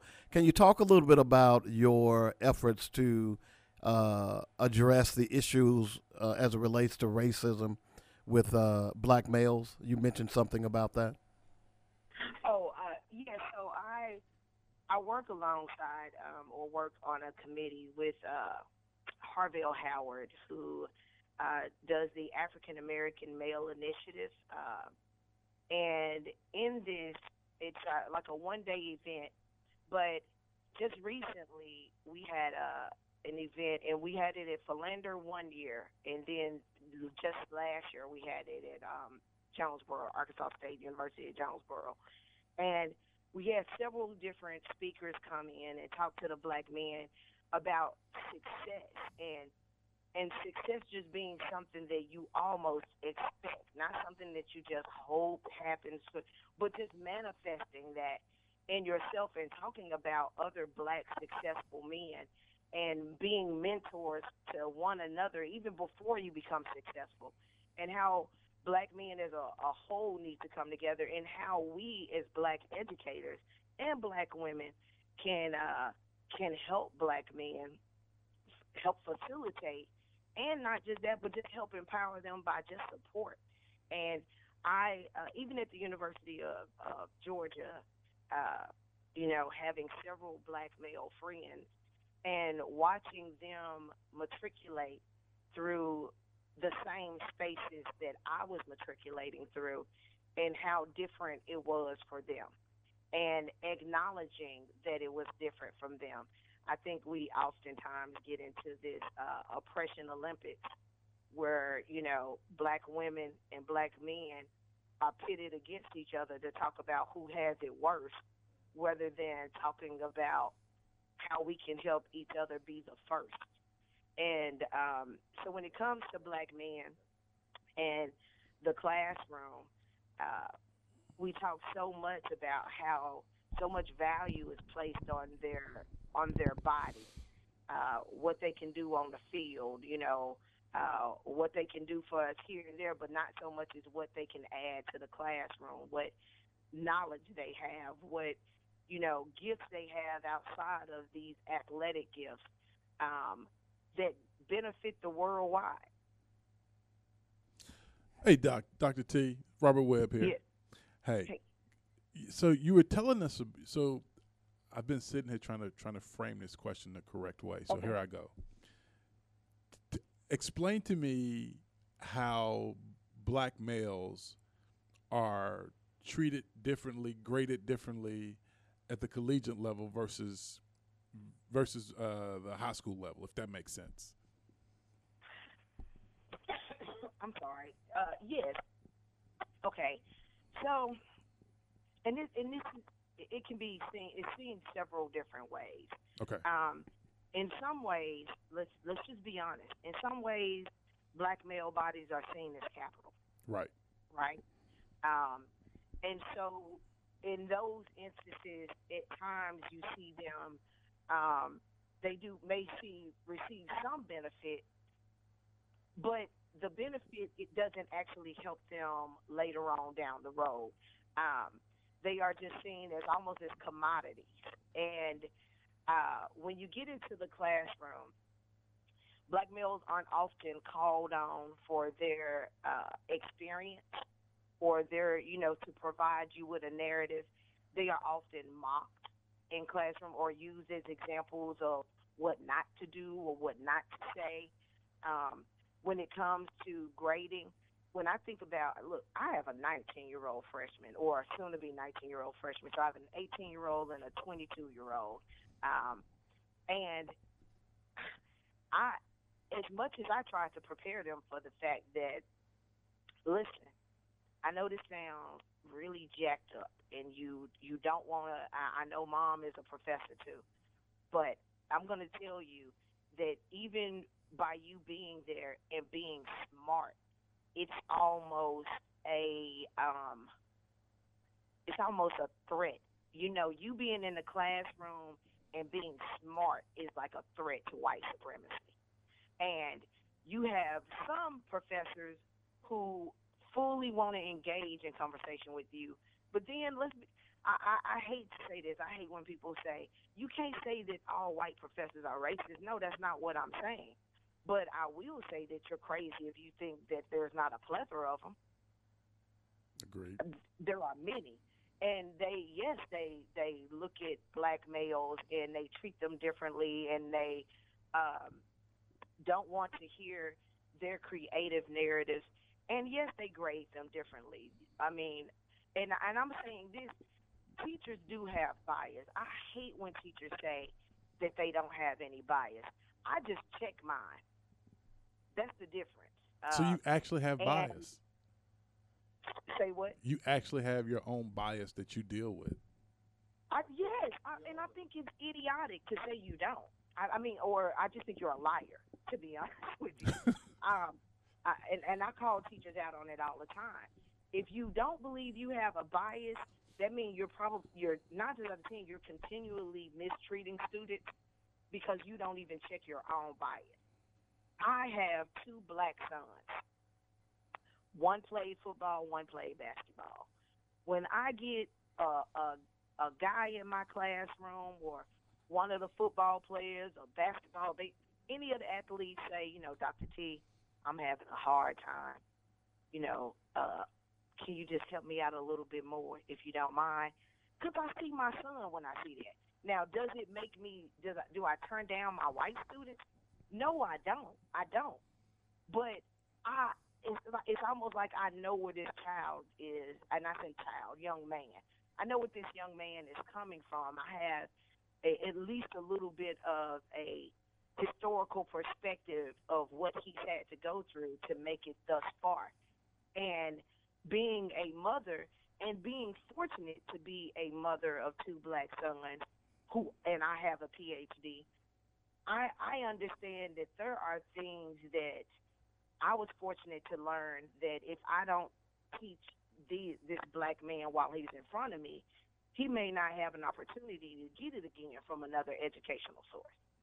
So yes, we all have bias. It's just, is your bias going to make you mistreat others? That's what we need to be talking about. I like that. Okay, so when we have these conversations around education, I'm always amazed at how black boys, athletic or not, when they go to college, they're not completely prepared to take on the college curriculum. And I know they were saying, I'm trying to remember now, it was a number and I can't remember it for the life of me, but I want to say a majority of the kids who went to Arkansas state universities, I can't remember the number now, but a majority of them had to take remedial classes before they could even get into their core subjects. Yes. So what you read is correct.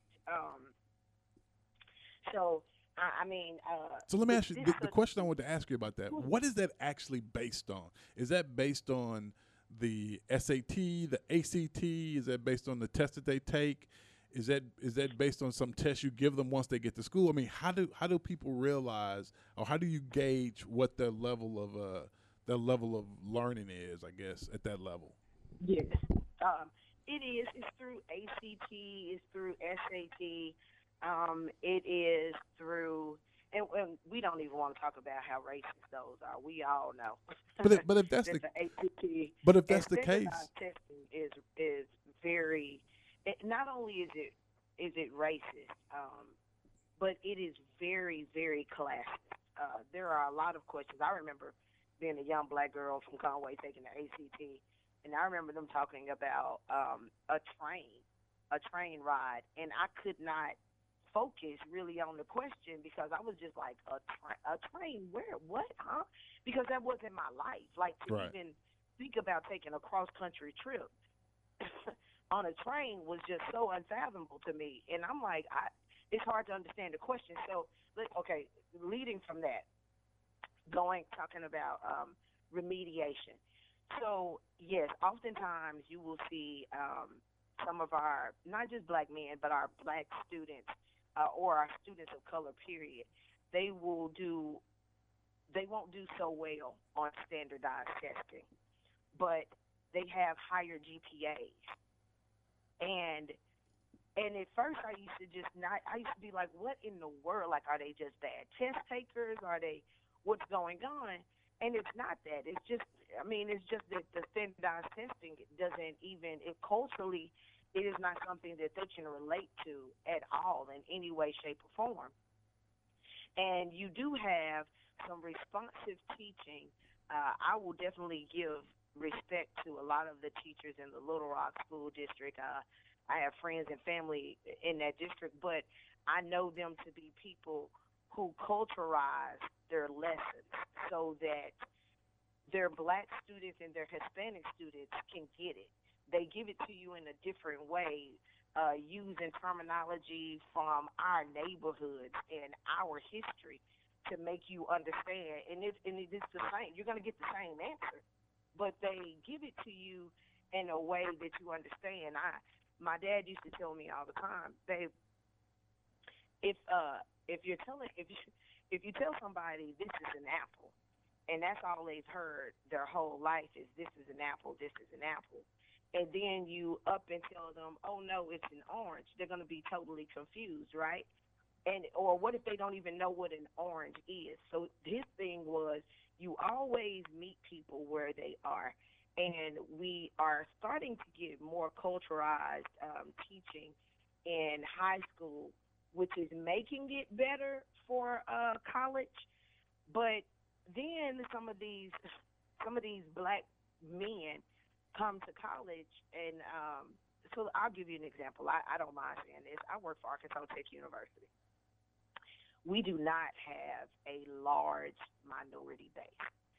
Some of our black male students who had high GPAs, and I'm talking about 3.5 or above, made, say, 15s, 16s on the ACT.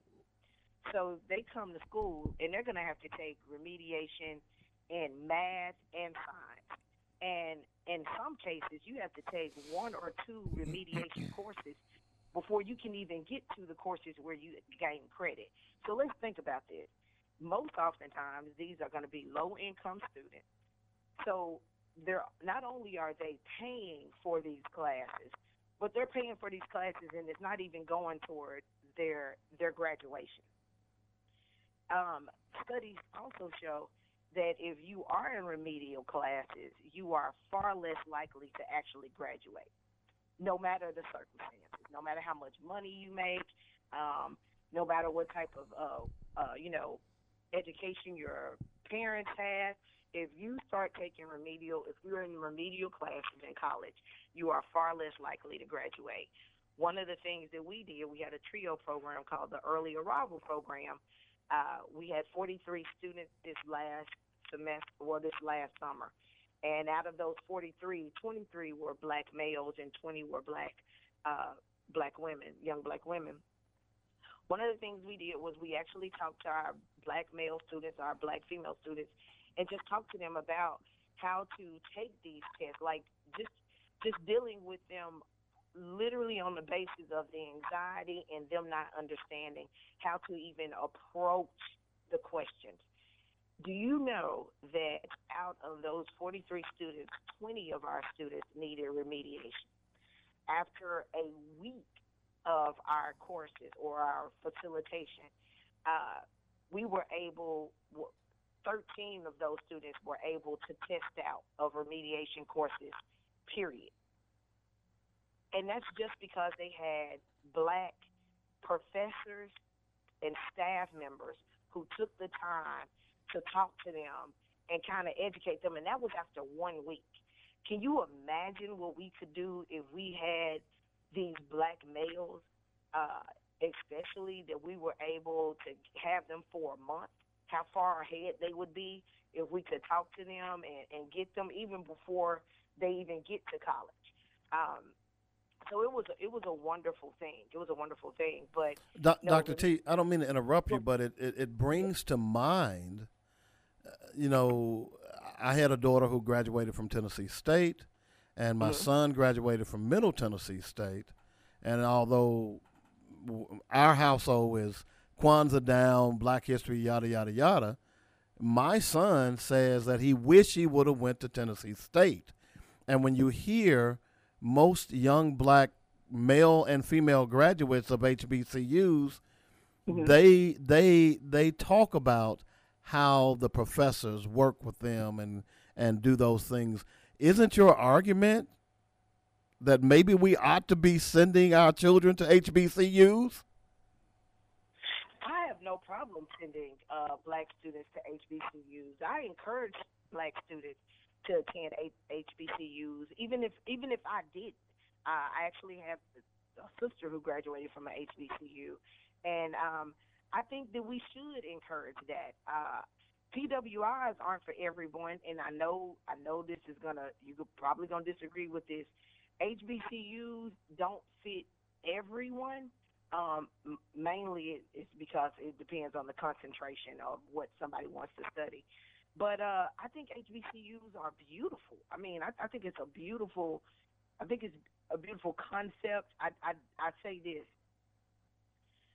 I don't know if I hate how many black students don't even consider HBCUs when they are looking at schools. And I think we need to change that narrative. Well, Dr. T, our time has run out, and obviously, see, we could talk to you for all day. You know, you the type. We can have some serious conversation, some deep stuff. You know, so we're gonna have to get you back on. But again, Dr. Tennille Lasker Scott, come to find out that in a roundabout way, God, here we know each other. I know her kinfolk. You know, so we really appreciate you coming on, and you keep up the great work. And by the way, when is your book coming out? You know, we're talking about it. I'm in talks with some colleagues right now, just talking about Southern Black excellence. So we're looking into some things. Well, as soon as you put pen to paper, hey, let's get it on the show and talk about it and see where you're going with it. We're looking forward to that. So look, we'll be getting in touch with you again, and really appreciate your insight. And we are smarter today for your visit with us, and we really appreciate it. Thank you so much. I appreciate you letting me just join in with you. All right. I'm going to keep on listening. Fantastic. We're going to get you back on. Trust me. Yes, we will, for sure. Okay. Peace, sister. You have a great one. You too. Don't you just love smart black women? Yes. I just love me some smart black women. Some good stuff. What? Somebody said, I just love when folks praise an HBCU but made the choice not to attend one. Well, I did make the choice because feelings about these schools. I wasn't. Shout out to Texas Southern University. What's up, y'all? I didn't get a scholarship from a HBCU, and my mama was poor. Notice we were so poor that I can't even put the OR on it. So I took the money where people were paying me. That's the bottom line on that. And unfortunately, a lot of black kids do the same thing. Okay? But I would love to see more and more people start going to HBCUs. You know, at least I sent my child on one. Anyway, trying to drop shade on me. I ain't playing. All right, we're going to take a quick break. When we come back, we'll rehash what we've talked about today. And we've got some other stuff we'll get into as well. Did you know if you've got a black 501c3, if your head is black, the odds of you getting money is slim to none? That inbred racism that we just talked about, that white supremacy, it's all over the place. That's why we got to build and create our own. That's the only way you're going to beat it, because it's not going away. And I was glad that she said that it's the onus on white people. Because what have I been saying, Robert? If we're going to fix racism, white people got to fix it. They're the ones that created it. Back in a moment.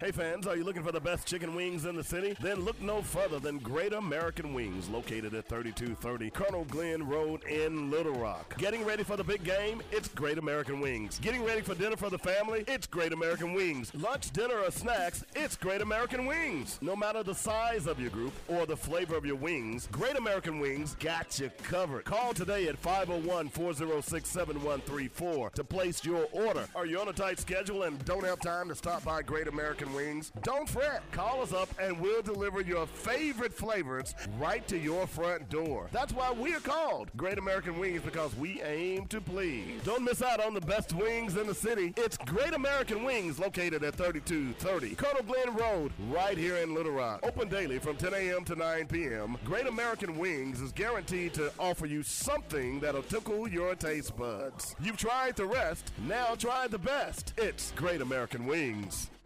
Did you know that 9 out of 10 people like chocolate? And the 10th person always lies. If you're that 10th person, guess what? We've got the special place for you. It's Cocoa Bell Chocolates. Cocoa Bell's handcrafted artisan products inspired by Southern desserts for a nostalgic taste. For yourself or for the perfect gift, give us a call at 501-943-7570. That's Cocoa Bell Chocolates. Find out more about our direct services and ordering at CocoBellChocolates.com. Hello, my name is David Ashley, and I am the host for Real Talk, Real Money. We do this every Saturday morning at 10 o'clock a.m. We hope that you'll join us. Yeah, I want to talk to you about your children, how they can get free money for their education. I want to talk to you about you, how you can start over in your financial health. We want to talk it out. Let's try to figure it out. Real Talk, Real Money. Real Talk, Real Money every Saturday morning at 10 a.m. Join that radio. Be there. Join us. Hey folks, are you looking for a place to exchange ideas and talk about the issues that affect our community? Then join me, David W. Coleman, and my co-host, Robert Webb, for Black Focus Radio every Monday through Friday, noon to 2 p.m. on joynetradio.com. We like to say, it's our issues, our solutions, our voices. Download the latest podcast on your favorite platform. Also catch us on YouTube, Twitter, and Facebook. That's Black Focus Radio. Our issues, our solutions, our voices on joynetradio.com.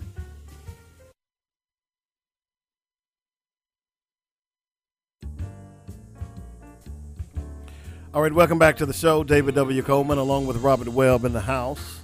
Want to thank Dr. Tennille Lasker Scott for dropping some knowledge on us, as well as the family from Wilmington, North Carolina of Miss Monica Shepard and her attorney, Jim Lee, to give us some information on the lynching party that took place last week.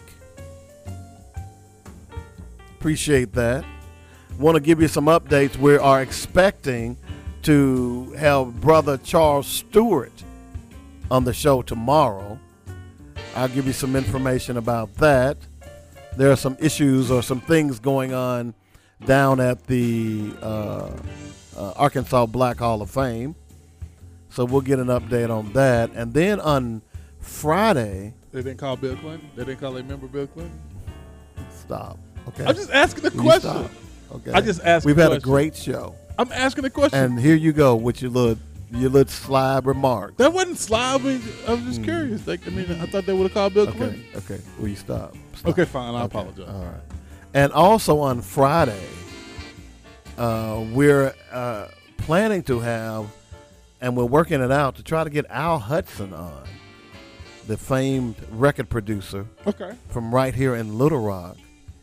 And apparently, he has some Prince stories as well. Who doesn't have a Prince story? Well, he actually produced one of Prince's big hits after Prince went through the fight with Warner Brothers, and Prince wanted to get something out, and he went to Al Hudson to get that done. So, and we're expecting to get him on Friday, hopefully. So. We'll let you know how that works out as we go through the week. So that ought to be pretty cool as well. So, again, want to thank our LaTanya Robert is shady today. You know. So. That was a legitimate question. I just wondered if they called Bill. So. Because what? Dave, I can't believe you're doing that. What? No, you just... If you want to throw shade, go ahead and throw shade. I'm not throwing shade. Okay, go ahead. It was a legitimate question, man. Okay, what was the question? What was the question? I wonder if they reached out to Bill Clinton to see if he could, assist him in whatever's going on down there.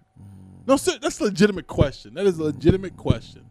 You know, Bill has disowned Arkansas since he ended his presidency. Yeah, Bill screwed us. You know, it was good for him financially to claim Arkansas while he was president, but once he was out of the presidency, he doesn't necessarily recognize Arkansas anymore. If you know, nor has he come back, man. Doesn't come think back. About it. If we had a president in Little Rock in Arkansas, man, think about how we boom. Yeah, that money that you could be making. Yeah, we don't have that because he said screw Arkansas. But y'all go ahead and love on Bill Clinton, y'all want to. And by the way, Dave, why didn't they call Bill Clinton? I don't know. Did you ask? But hey, I love Charles. I love Charles, by the way. So I look forward to talking to him. All righty then. Hallelujah. 855-525-5683 is the number. And what day is he gonna be on, by the way? We're expecting him tomorrow. Tomorrow, cool. Yeah, I don't know why I've been looking. Have you ever heard of Melanesians? No. Is that a fruit? No, actually, it's a people. A people. Right. They are the only. Oh, melanation.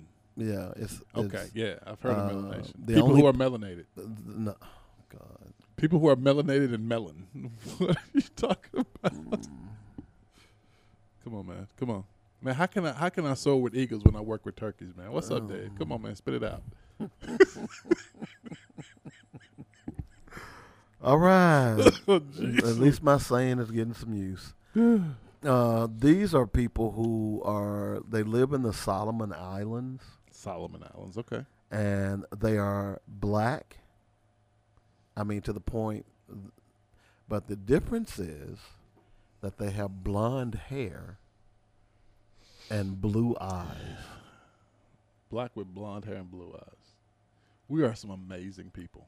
Yeah. I don't know why before the show I just decided to look up Melanesia.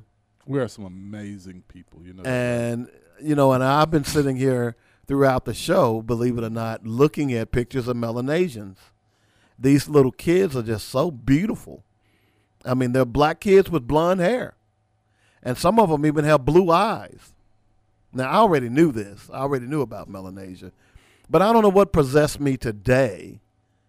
I was looking at, I know what it was. Someone sent me a link, and it's called The Fascinating History of Melanesians, the World's Only Black Blondes.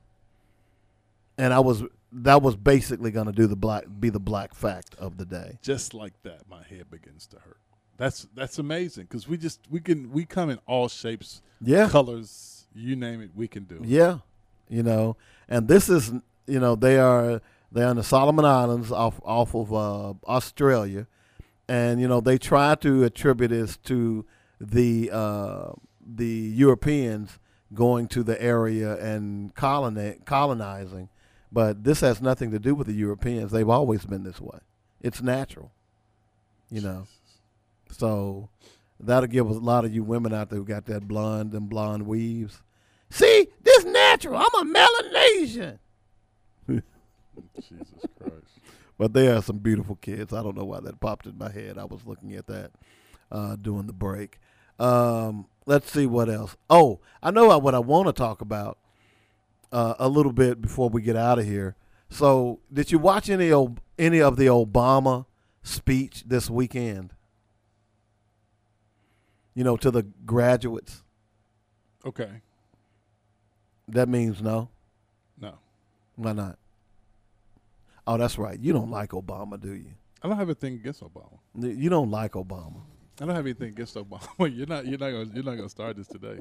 But I don't have anything against Obama. Well, I'll be honest. I didn't watch any either.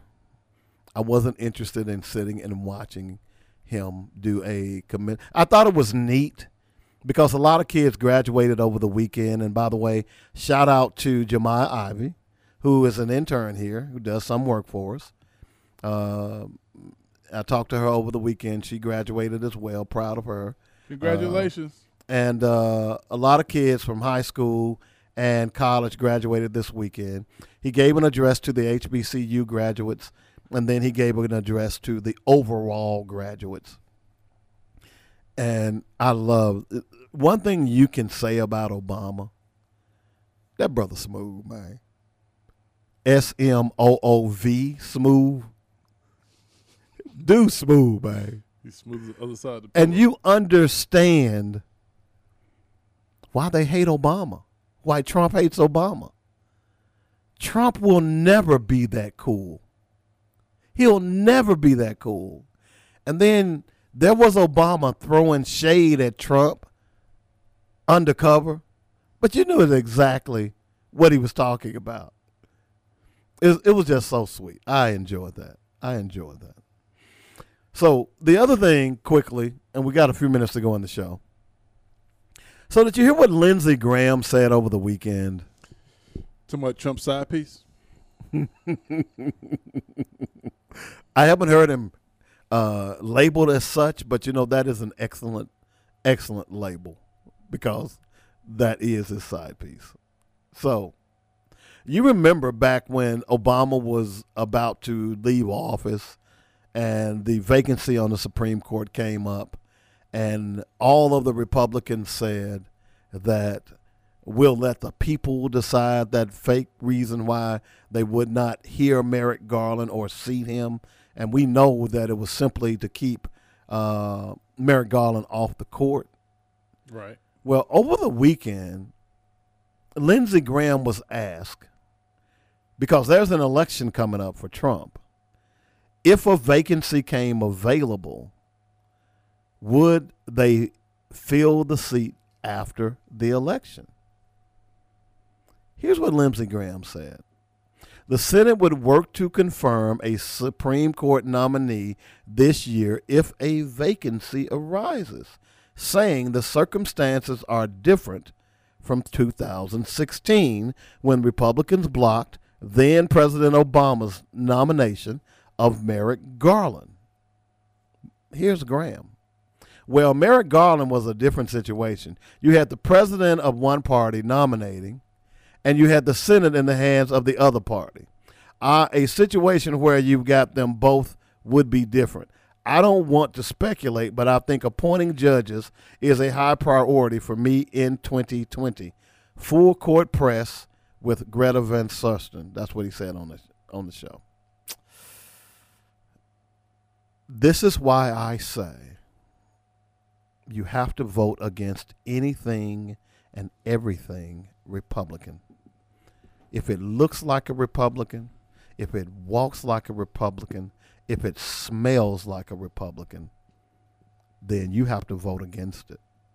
And it goes back to what we were saying earlier about why it's important to understand all of those little tools. And Robert, I was sitting over here marveling at you. I'm so proud of you. You make me sick. You make me sick. I almost cried. You make me sick. I was sitting over here marveling at you. You make me sick. Because you've come full circle. And I'm happy that you understand that all the tools all the arrows that are in our quiver, we must be ready to shoot them. Would you not agree with that, Robert? You got issues today, Black. You owe one today. But yeah, I'll go with you on that one. So I'm just proud that I was trying to get back to that. Yeah, so I'm glad we had a little time. You went all the way around the block to get to that. I'm glad we had a little more time to get back to that. So, but the point is, in bringing this up, is that you see the hypocrisy of the Republican Party every day. Here's the other thing I heard over the weekend. So the Republican Party, or I should say the Trump administration, they sent a letter to all. Now think about this. What if someone sent you a letter and said, okay, you're in detention along with your children. Okay. If you want out of detention, you have to give up the rights to your children. And? That's what the Trump administration did this weekend to the Hispanics in detention. I'm never surprised by anything that the Trump administration do. I'm never surprised. I'm not either. I'm not surprised ever. Well, I should say Republicans because that's them too. Hey, we got a phone call. Hey, caller, what's up? I want my potato chips. Cliff! What's up, Cliff? He come to gloat. Listen to him. He come to gloat. We proud of you, Cliff. Yeah, man. Great job. Oh, no, anything I can do to help, I'm just glad to help with the show. Well, you're doing a great job, and we appreciate you securing both of those guests for us. They fit right in line in what we're trying to accomplish here. So I just want to give you some kudos. Now, do you want barbecue or plain? Actually, you know what? I want some TGI Friday chips. See, now you got to be difficult. We don't have a TGI Fridays in Little Rock anymore. Yeah, we got one in North Little Rock. Oh, that's right. There is one at North Little Rock. In North Little Rock. I forgot about that. I bought a beer. Let's go. They got one in Conway. There's one in the Conway. I bought a beer. Let's go. Yeah, that was. With the common folk. Wait a minute. Do they sell beer in Conway? Yeah. In the restaurants. Yeah, that's right. Forgot. That's And plus, we got to celebrate your birthday anyway because we get to do it Saturday. Yeah. So Cliff, what day you want to come to Conway? We'll meet you in Conway. I'll buy you all the Zimas you want. All the what? All the Zimas. Zimas? They don't even sell those anymore. I don't drink that stuff. Zimas. They don't even sell those anymore. Oh, though I never understood the fascination. I don't know. Them things were always nasty. Yeah, that's crazy. Well, I'll get you a nice. I'll get you a big cold case of Mike's Hard Lemonade. No, no, dog. That's painful. No. So, Cliff, we just asked you a question. What day do you want to come to Conway? So, and we'll meet you, and we'll have a couple of cold ones. Ooh, well. Ain't like you got to go to work. I mean, I got a busy schedule out here. You know, I got to make arrangements for guests, call back, emails. I got Assassin's Creed waiting on me to save the world. Oh, God. I got my garden. Oh, Chris. You were terrible. I got my 2 little small house dogs over here who like to stare at me all day. Make sure they get their yard time and. Okay, Cliff. Okay, Cliff. yeah, you Cliff. are kind of busy. Will right? you will you check your schedule and pencil us in somewhere? Can you look over the next few days and pencil us in when we can come to meet in Conway, or if you want to come all the way to Little Rock, that's up to you. But we don't want you to make the whole drive. Yeah. So we don't want to do that to you. So and then go Conway. And then now that everybody is not practicing social distancing, you never know. We might end up with an extra prize. Yeah. Like the coronavirus. The coronavirus. They did have coronas in Conway. Yeah. Well, their sales are down now. Hey, by the way, before I forget, everybody support Chief Humphrey. Don't let the FOP kill another unarmed black man. Send an email to board@littlerock.gov. board@littlerock.gov, and send one to the mayor, Mayor Scott at littlerock.gov. Send a mayor. In the subject line, all you do is just put support Chief. You ain't got to write a long dissertation. Just say support Chief. Let's get this done. Let's not let him be run out of town by these racist FOP, KKK folks. Well, and I love your boy Russ Ray Cobb, but he's off base on this one. Well, Russ doing what Russ does. I know, but but he's fault Russ for that. No, but he's off. This is. Well, he's doing what he's doing what he does. Russ's I understand. Job, he does a very good job of reporting the information. I understand. That's what he's doing. He's reporting the information. This is cutting off your nose to spite your face, because Russ is not for the FOP either. Okay. No. But again, like I said, so I'm just saying. Russ is doing what Russ does. Russ reports the information. I know. That's it. I know. So, Cliff, you got any other golden nuggets you want to share with us before we hang up the phone? Yes, there are more interviews coming soon. Wait on some responses from people.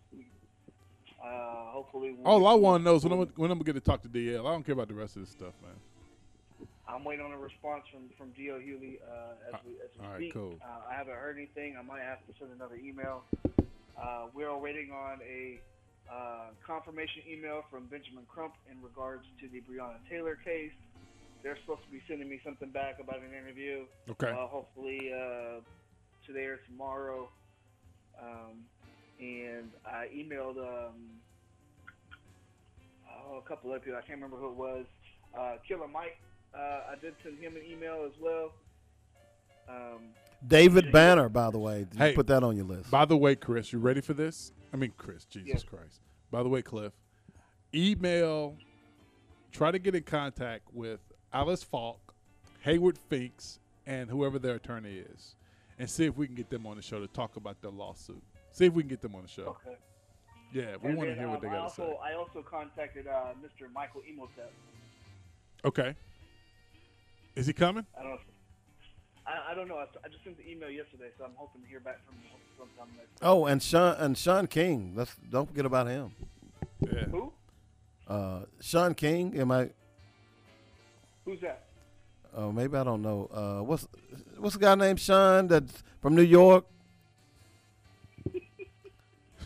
He keeps giving you a hard time, man. Cliff, bye. Bye. Peace, bro.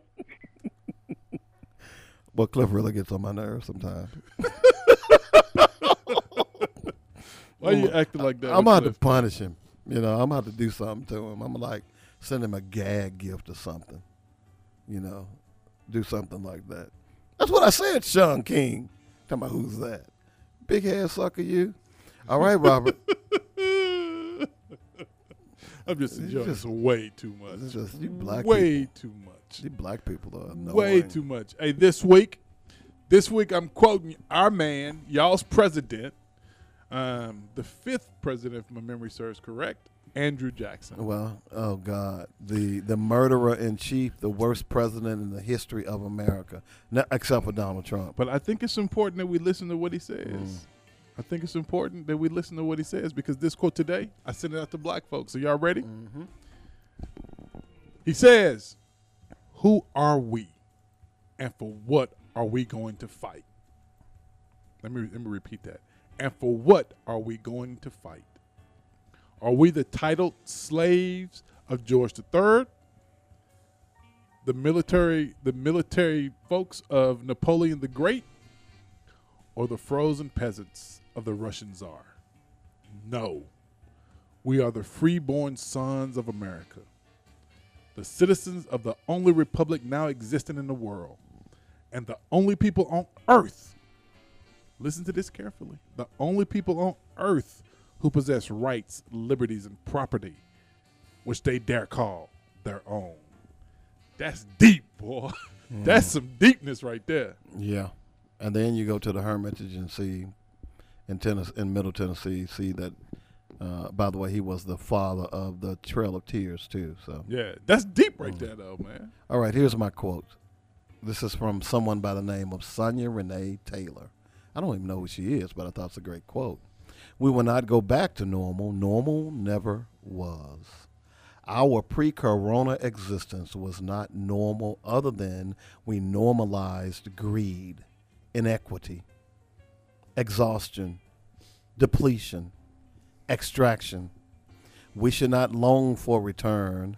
My friends, we are being given the opportunity to stitch a new garment, one that fits all of humanity and nature."